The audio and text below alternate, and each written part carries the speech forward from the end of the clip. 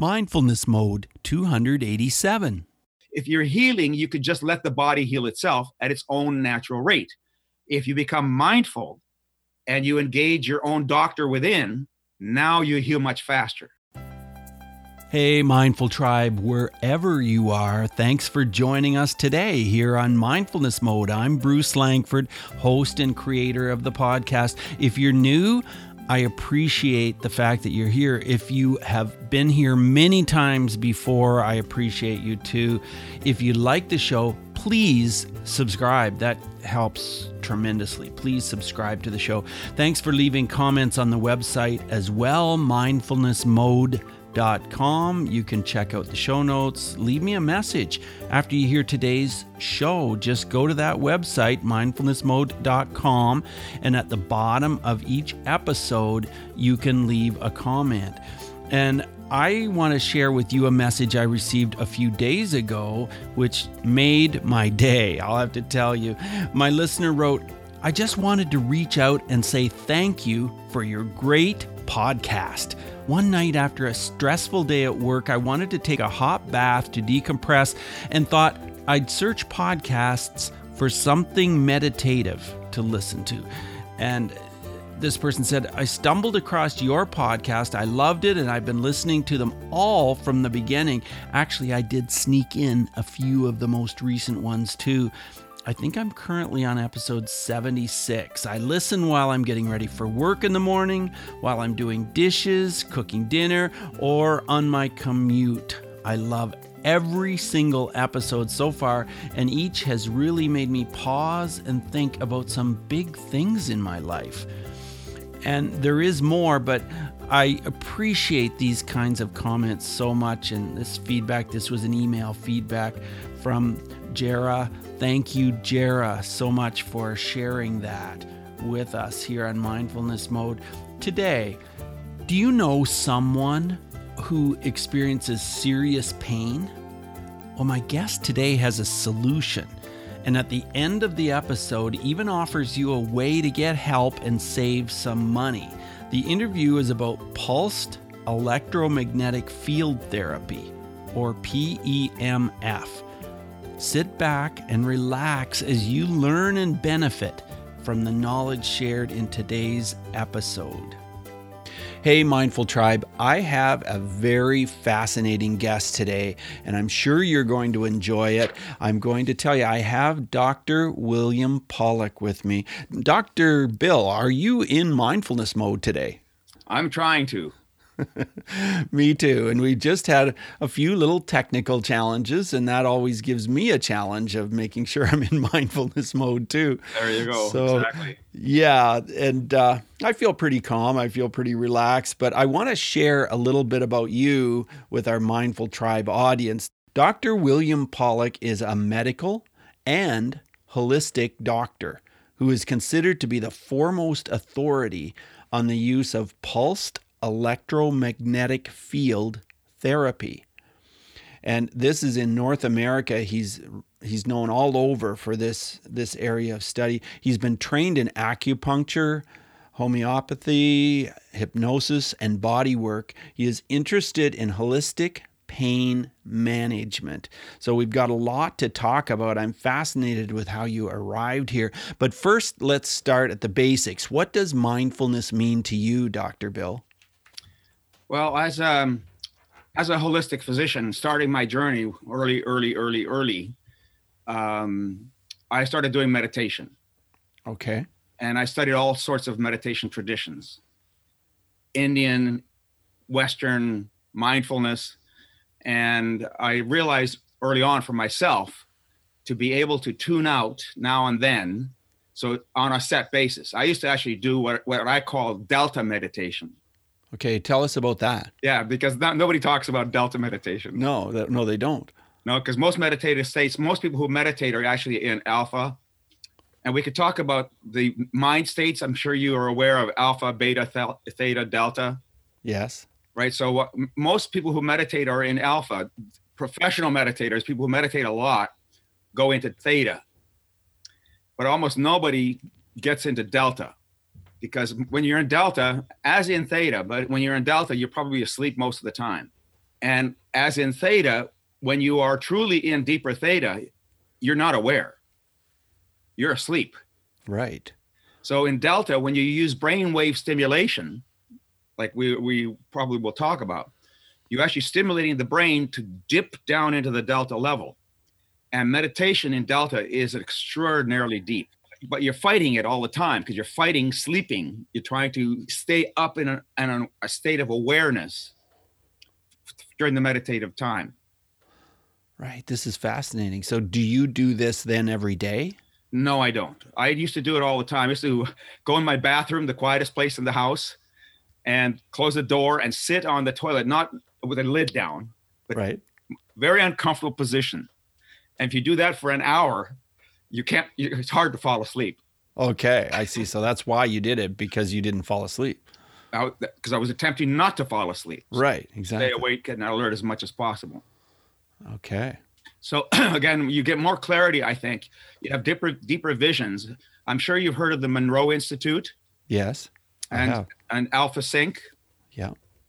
Well, basically, it's using the same concepts with sound and light stimulation and magnetic stimulation to bring the brain down into that delta level, to synchronize the brainwave frequencies down into delta. So what are the benefits that you personally experienced from this? Actually, one of the interesting things about delta is that when I did the meditations in delta, I could always tell what kind of day it was going to be. Really? Not just tell me, like what kind of a day for you? Well, for me, but even the people around me, or even international events, national events, political events. If there was a storm, if you will, coming, I could tell it was going to be that kind of day. That's fascinating. So there'd be uplifting days, there'd be negative days. And those days, the configuration of the energy patterns, if you will, in the universe around you, we are aware of them.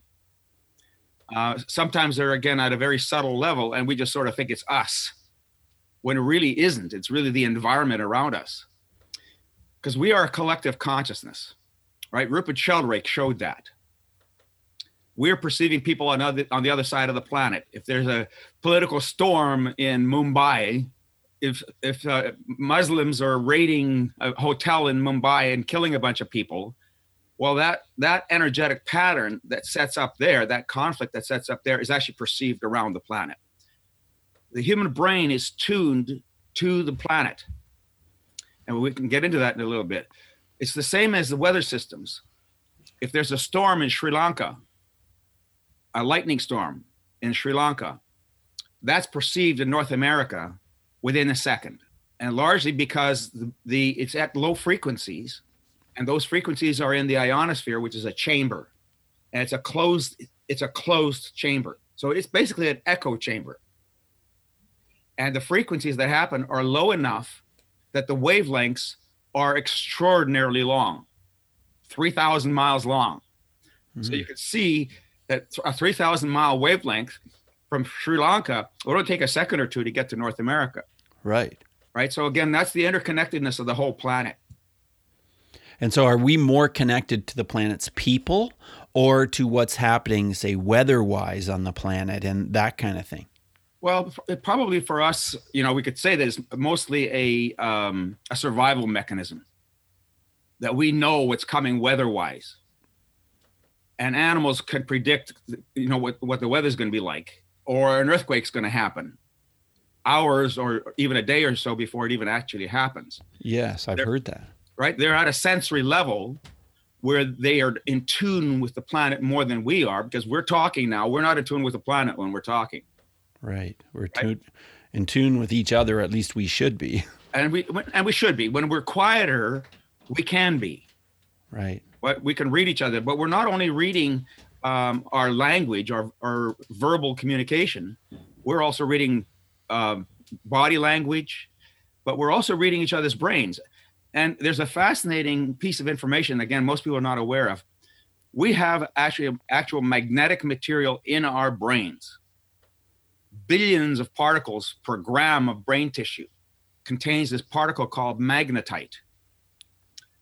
So now, why do we have magnetite in our brains? So magnetite is basically let's say a diode. So it's essentially a tuner.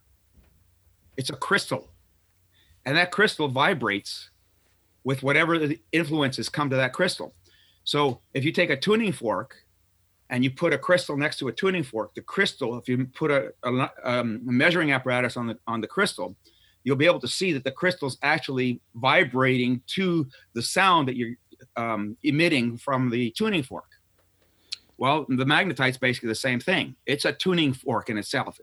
If you take one tuning fork and you put it next to another tuning fork, you strike one tuning fork, but not the other one. The other tuning fork will actually start to vibrate too. Yes, it will. Yes. Right? Well, that magnetite has that purpose for us. So that means our brains are not only emitters, they're also tuners. And we have that much magnetite in our brain. We're an open system. We just have to be quiet enough to listen to it. And I think a lot of us know that, but we just haven't heard the scientific explanation that you are giving us. That's right. Yeah, so this is really fascinating. I mean, so many of us know that, hey, I can pick up vibrations, or I walk into a room, or I'm around certain people and I feel the vibrations, I feel different. And that's kind of what you're describing, isn't it? It is. Do you know Rupert Sheldrake? I don't, no. Okay, he's a British psychologist who's done a lot of work with, in a sense, ESP. Okay. And he did experiments. These experiments are so scientifically valid, he actually had to drop off the zeros because people wouldn't believe the results. Oh. You know, like the p-value would be less than 0.05 or something. Well, he would only have a trail of like 5 zeros, 0.5.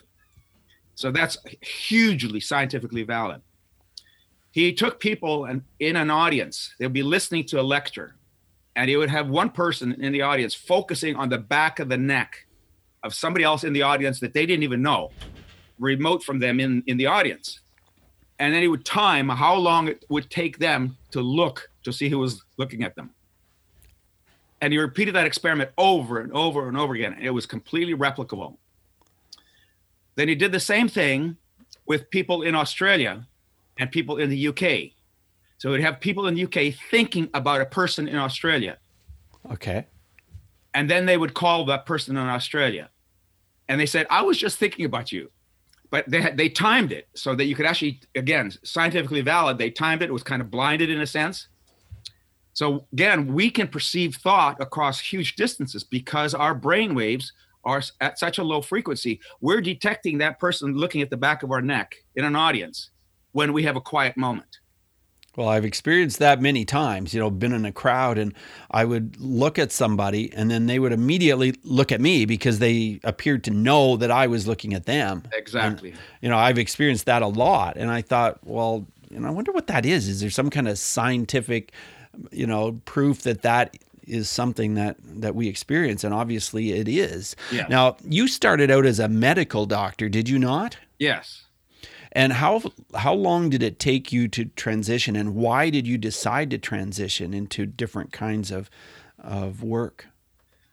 Well, even before I went into medical school, I already had a sense that I needed to have a wider vision of things.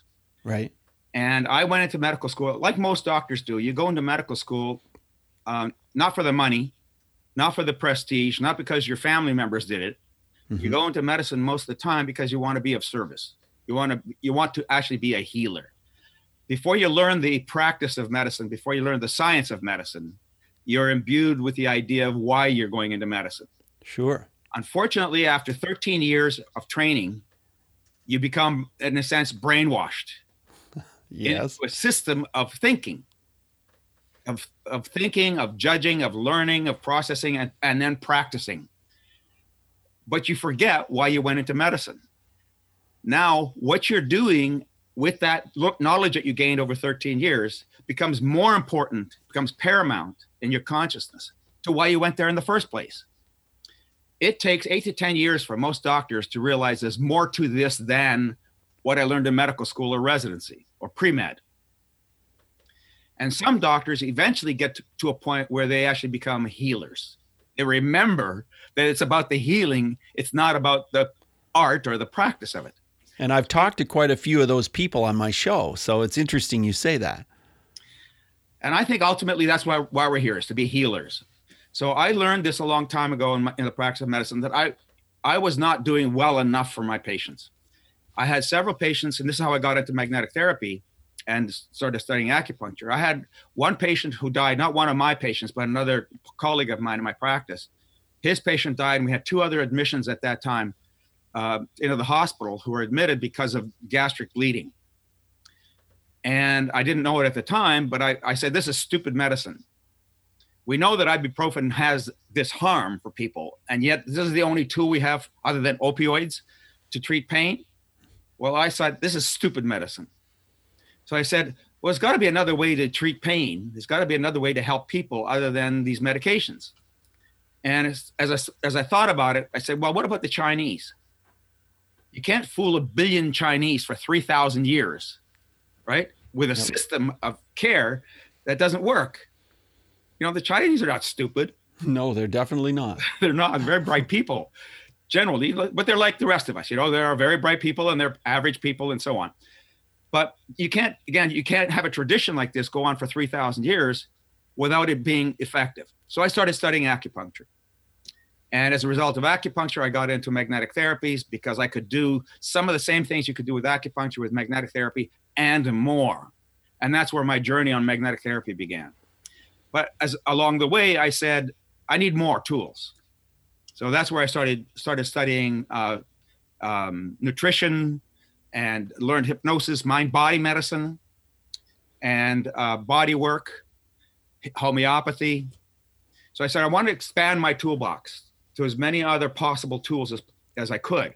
So if I saw a patient, I decreased the likelihood that I would need to send that person to a specialist who would usually not offer them enough anyway, because they would normally resort to the typical medical things.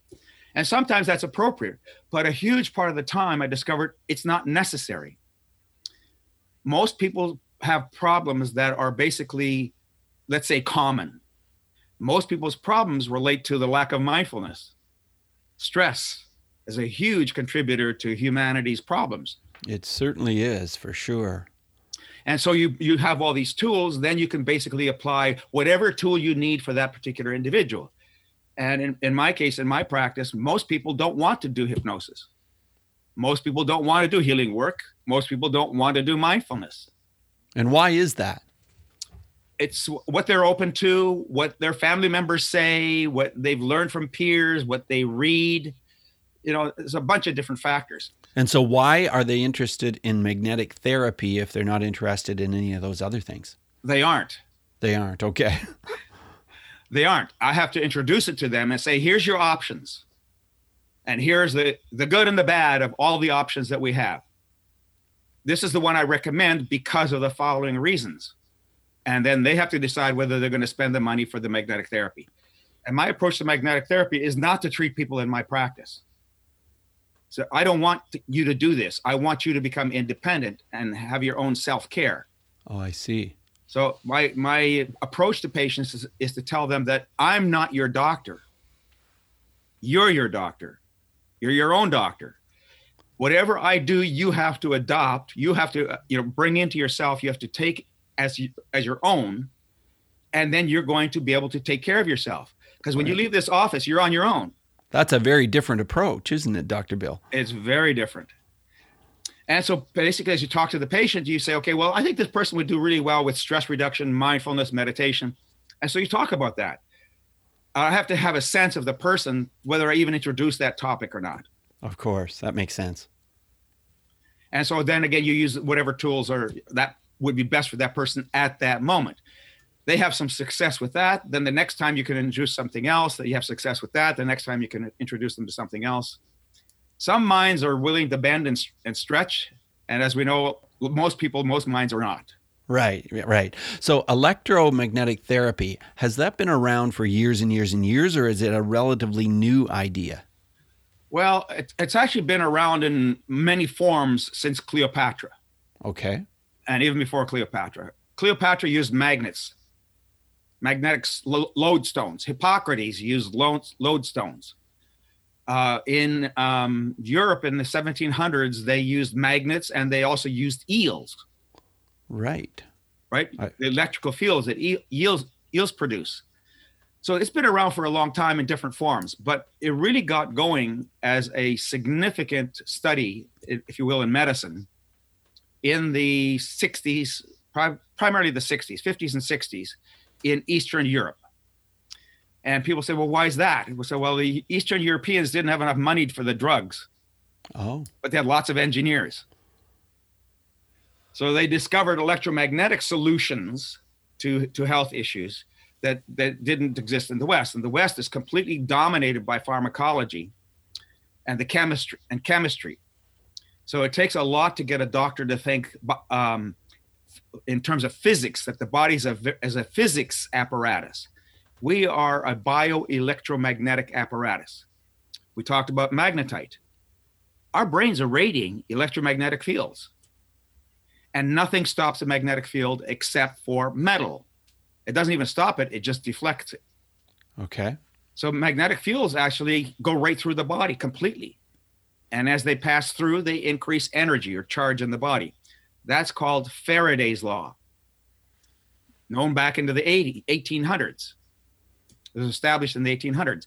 As you increase the magnetic field intensity, it interacts with all the ions and the electromagnetic functions of the body, and then creates activity in the body, which means basically it's creating energy. And that energy then is used by the body to heal itself. And is there a mindfulness element here, a way that we have to allow it to happen, or else we're not? Is there some kind of a way that you have to think about this as it's happening? Yeah, we instead of calling it mindfulness in medicine, we call it the placebo effect. Right. But it is mindfulness. You're right. I think you definitely get more benefit if you engage the mind in your own healing. You're going to get better healing. Now, if I do surgery on you, if I cut your skin, if I cut your tissues, you got cut.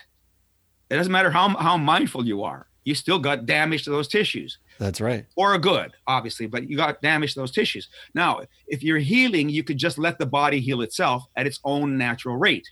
If you become mindful and you engage your own doctor within, now you heal much faster. Right. So for magnetic field therapy, it doesn't matter whether you're a worm or a rat or a mouse, a horse or a human, you're going to heal at the rate that the physical body itself can heal.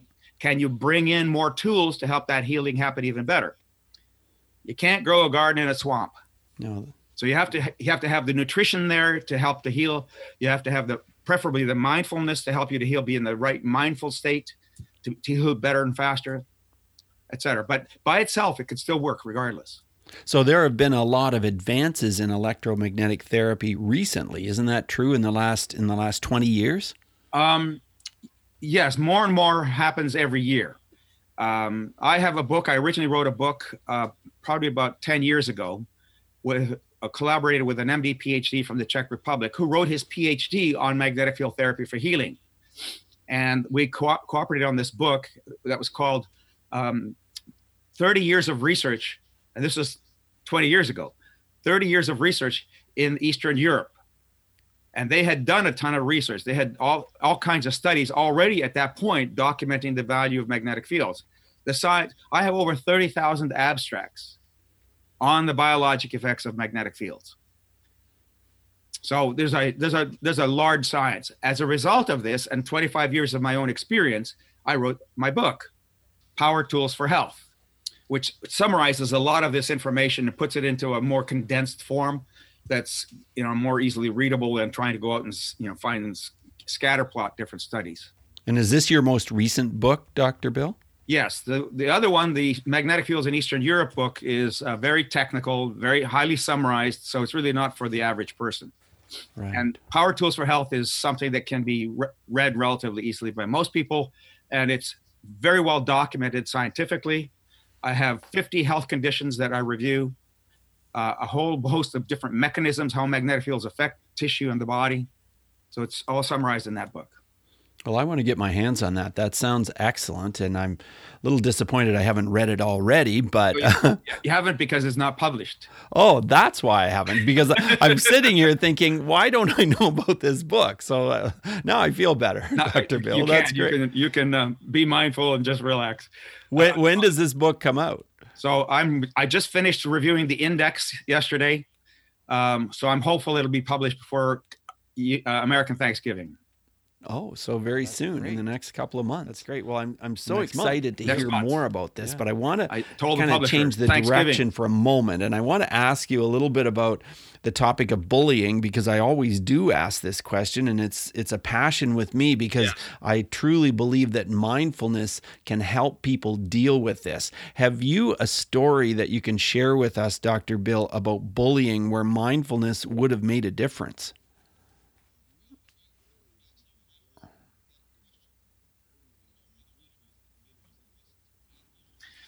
Well, and I actually, when I heard that question, right, in your other interviews, the interviews that I've listened to, and your discussion generally at the conference that we were at, where I met you, in my experience, bullying has been an issue. I had no idea. All my life, and I'm 71 years old now. Sometimes I don't look like it. Sometimes I do. But I've always had bullying in my life. I'm actually, I was born in a refugee camp in Germany after the Second World War. And my parents spoke Ukrainian. Right. So we were, in a sense, bullied by the Germans when we lived in this camp because we were not German. Right. Then we emigrated to Canada. And again, my father had a very thick accent.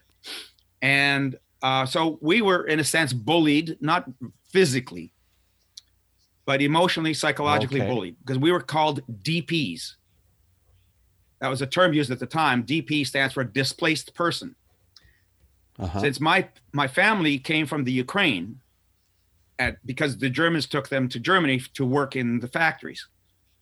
But they couldn't go back to the Ukraine because of the communists. Right. So, but they couldn't stay in Germany. So they were essentially people without a country, like many refugees are. Moved to Canada. I was called a DP. I wore glasses. I was called Four Eyes, all kinds of verbal abuse, if you will. So how do I deal with it? You go quiet. You can get angry. You can strike back. So you have that choice. But I was small. So it wasn't too often that I could strike back. So I had to learn how to take care of myself. And I said, why do I have glasses? He said, one of the reasons I got glasses is they wouldn't hit me in the face. Okay. Sort of psychological defense mechanism. Right. But I was in corporate medicine and I was bullied there. Doctors, a lot of doctors are bullies, among other doctors. There's a lot of sort of ranking that happens in medicine, where you went to medical school, where you did your residency, whether you're a specialist or a general practitioner, et cetera, all that kind of stuff happens. Right. And you get looked down upon in many ways. Again, you have to learn to deal with this. And mindfulness is exactly what you said. Mindfulness is just being aware this person has a problem. That I'm not going to go into this problem with them, but I'm just going to accept this because I know who I am. I know what I am. I know where I'm going, what I'm going to do, and I'm not wrong, and they're not right. Right. So I had that in corporate medicine. I had that in medicine, and you have it in your neighborhood. You have it on the streets. Bullying is everywhere. Yeah, you're absolutely right. It is everywhere. It is everywhere. And I think that's actually a principle of life. We have to learn to deal with people who are always trying to impose themselves on us in all kinds of ways. For sure. That's life. So is a hawk a bully? That's a good question, isn't it? Because I suppose some would say, yes, definitely. And others would say, no, that's ridiculous. That's life. That's life. That's the way they are. Well, they have to. They have to eat, right? So they're going to have to kill something. They're going to have to kill prey in order to be able to eat. Now, do they kill prey just for the sport of it? Of course not. No. And that's the difference. There are people who are bullies, clearly, who do it just for the sport. Yes. But it sounds like you've always dealt with it in a mindful way. Yes, accepting it, letting it try to roll off your back, not carrying it with you. It just happened. This is just part of life. Move on. Because you don't want something like that to slow you down from your own intention, from your own progress, if you will, and where you want to go, your own path. And now with all your work in electromagnetic therapy, I can imagine, because it's a very specific area, that probably some bullying goes on in that area as well. All the time. In fact, actually holistic medicine. Right. Some of my patients want me to call their doctors. And I say, I'm not going to call your doctor because I'm going to get this kind of nonsense back from the doctor. This is not good medicine. Where's the science on this? I show them the science and they still don't care. I had a Canadian doctor friend at that book on the Russian science, Eastern European science. Right. Doctors would say, well, where's the science? He would take the book and he'd drop it on the floor and it goes smack. So there's the science. Would they ever pick the book up? Would they ever read it? No, but that was the end of the discussion. Mm. So most doctors don't care. I was on Dr. Oz, and Dr. Oz and we dealt with that issue. Most doctors don't know, they don't care, and they don't want to know. Because actually that means they have to work. They have to think. They have to be able to they have to be willing to go against their peers who are part of a herd mentality in terms of what medicine is. Right. And many doctors don't embrace holistic ideas. No, they don't at all. They're taught in a certain framework, in a certain way of thinking. And if you're a specialist and you rely on the referrals from other primary care doctors to your specialty, you don't want to, upset other doctors who are also referring to you or your peers, because doctors talk to each other. Of course. Right. So yes, holistic medicine by itself. So I had to develop the armor a long time ago to be able to stay on my holistic path, to stay on my mindfulness meditation path, hypnosis, all these things that most doctors know nothing about.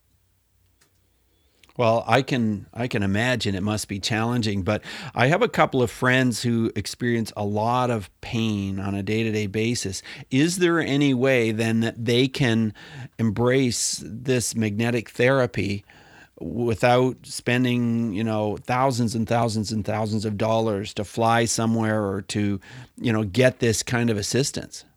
The most common use for pulse magnetic field therapy, or PEMFs as we call it, is magnetic therapy. So magnetic therapy is used the most commonly for pain. And it does what I call three things, the 3 R's: relief, recovery, and restore.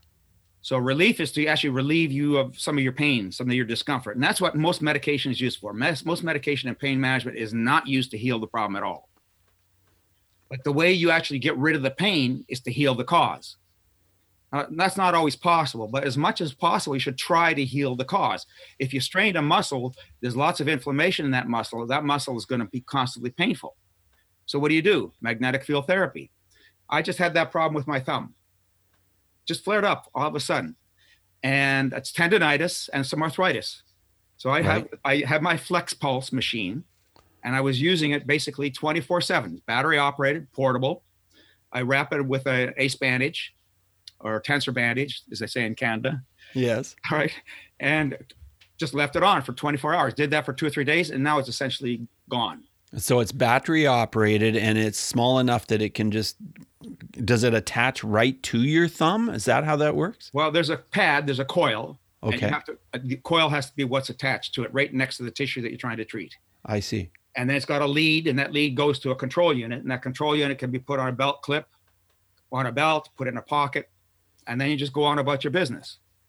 Wow. I'm fascinated in learning more. I want to just ask you 5 quick answer questions, if it's okay, because I just want to, they're very quick. 30-second answers will be great. The first one is this: who is one person who has influenced your mindfulness practice? Kabat-Zinn. Yeah. Jon Kabat-Zinn. I actually took a trip to his clinic in Worcester, Massachusetts, to University of Massachusetts Medical School. I did a trip up there because I wanted to know what he was doing. I heard him speak at a conference on mindfulness and pain management. And he told us about his study that he did with pain management using mindfulness. So I said, I want to see this. I want to see how it actually happens. And I spent an evening with his whole group. There were probably 50 people in a room who had pain, chronic pain. And they did mindfulness training, and it was amazing. The room was full of these people, and you couldn't hear a pin drop. I mean, you could hear a pin drop, rather. Right. And I had a chance to talk to him. I read his book. His book that I read at the time is called Full Catastrophe Living. Yes. So Dr. Kabat-Zinn now has several books on mindfulness. He does. Yes, he does. Absolutely. And so this must have been several years ago when you went to it was like 15, 20 years ago. Right. Yeah, I figured. Right after he came out with his Full Catastrophe Living book. Right. Well, my next question is, how has mindfulness affected your emotions, Dr. Bill? I think for the most part, it stabilizes them. And if you do mindfulness enough, again, you become aware.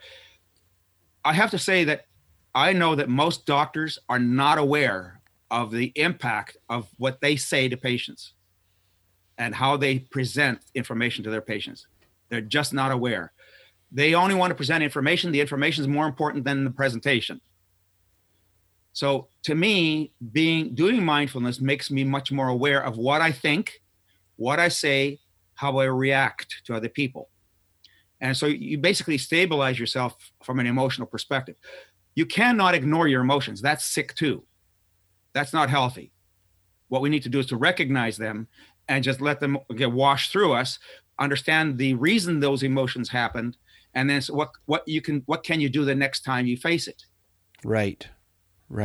I want to move on to my next question, Dr. Bill. It's this: how has breathing been a part of your mindfulness practice? To me, it's almost impossible to do mindfulness unless you breathe.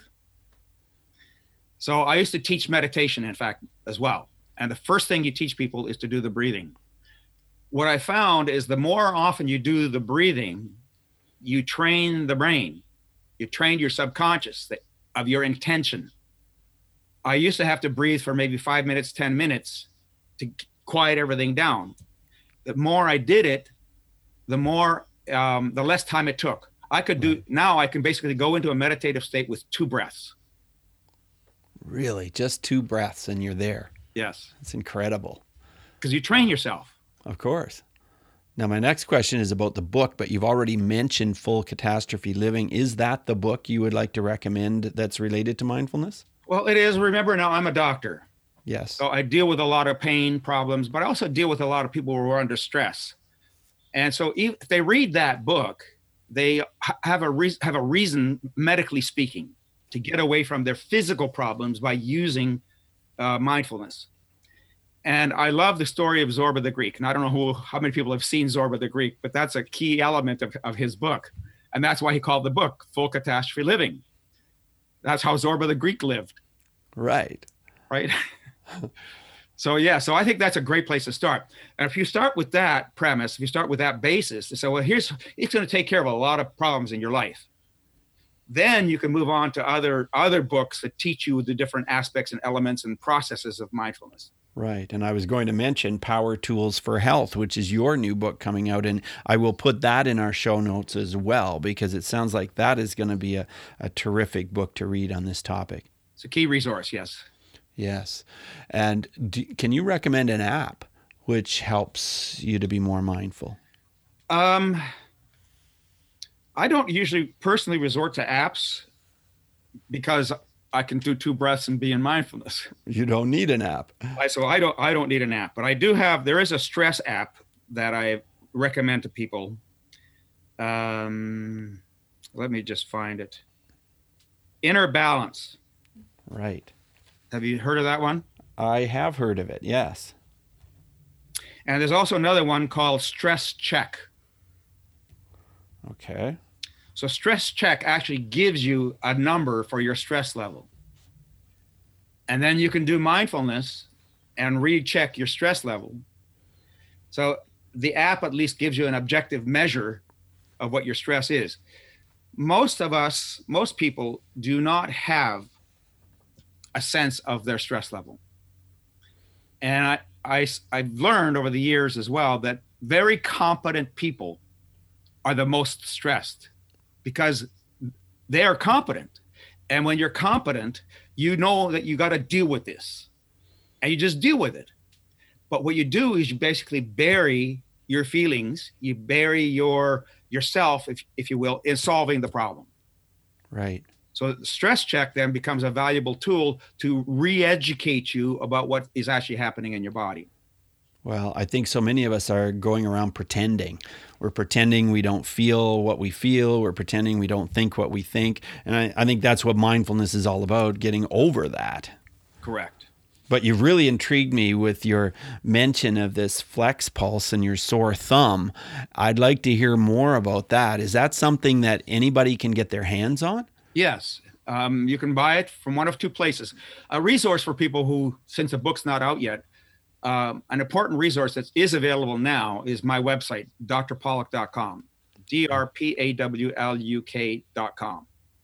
So they've got a ton of information about magnetic fields, and there are a bunch of different devices at different prices for almost anything. The reason I like the Flex Pulse is it has the utility of being able to tune the brain.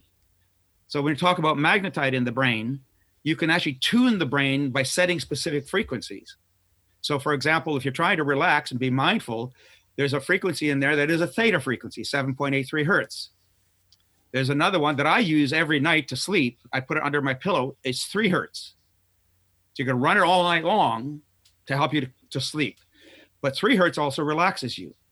I had a woman who was in the office who was extraordinarily anxious, one of the most anxious people that I've ever seen. She was fidgeting and just couldn't sit down. It's very hard to actually have an interview with her because she was so anxious. Uh-huh. So I put a coil at the back of her neck, set the program on 7.83 hertz, which is theta. And I could see within 10 minutes, her stress level just completely dropped. You could physically see it in her demeanor. So she kept it on for the entire interview, and she bought a machine at the end of the interview. She was so impressed. So what was your stress level when you first came in? She thought it was only 7. I thought it was 13 out of 10. Okay. So she didn't even know what her own stress level was. So she said 7. And they said, what is it now? At the end of the interview, she said 3. So she was very happy. That was more than a 50% reduction in her stress level. That is incredible. Just tuning the back of the head. Before we went live on this recording, before I hit record, you mentioned that you had some sort of a discounted offer that you could make to our listeners. Yes. So normally the retail price on the Flex Pulse is $1,290 US. Okay. And to your listeners, they could get the device for a $300 discount.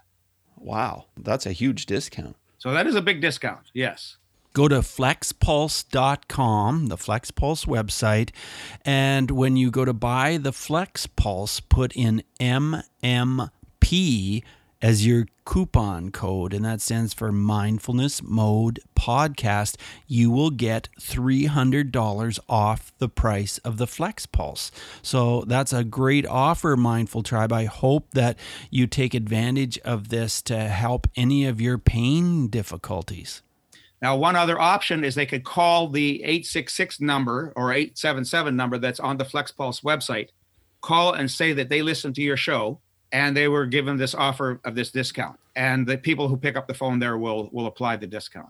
What a great offer for our listeners. I really appreciate that, Dr. Bill. My pleasure. I want to help as many people as possible. Absolutely. And tell me again, how can we connect with you and learn more about what you do? I know you mentioned your website. Let's mention that again. And if there's any other way we can connect with you. So the website is, we mentioned drpollock.com. If anybody has any questions, they could email info@drpollock.com. Oh, perfect. And it's PAWLUK. Correct. drpollock.com. Well, thank you so much for joining us today. I feel like we could talk and talk and talk for much longer, but it's been really exciting. And if, like, for any of my friends or any of our listeners today who have pain, this sounds like an incredible solution. But I just want to thank you so much for being here and sharing the word. Thank you for inviting me and having me on your podcast. I appreciate it very much. I also very much appreciate the work you're doing. I think it's fantastic. Not too many people would take on this topic. Thank you, Dr. Publicly, Bill. at least. Yeah. Thank you so much. Bye now. Thank you. Have a great day. Okay, you too. Bye, Bruce. I hope you enjoyed today's episode. And like I mentioned at the beginning, would you please leave a little comment at the bottom of this show, or maybe one of the others you've listened to? Just go to mindfulnessmode.com, and at the bottom of each episode, it gives you a chance to leave a comment. So I would very much appreciate that. Thank you. I will give a shout out to you regarding that comment on an upcoming episode. Thanks a lot.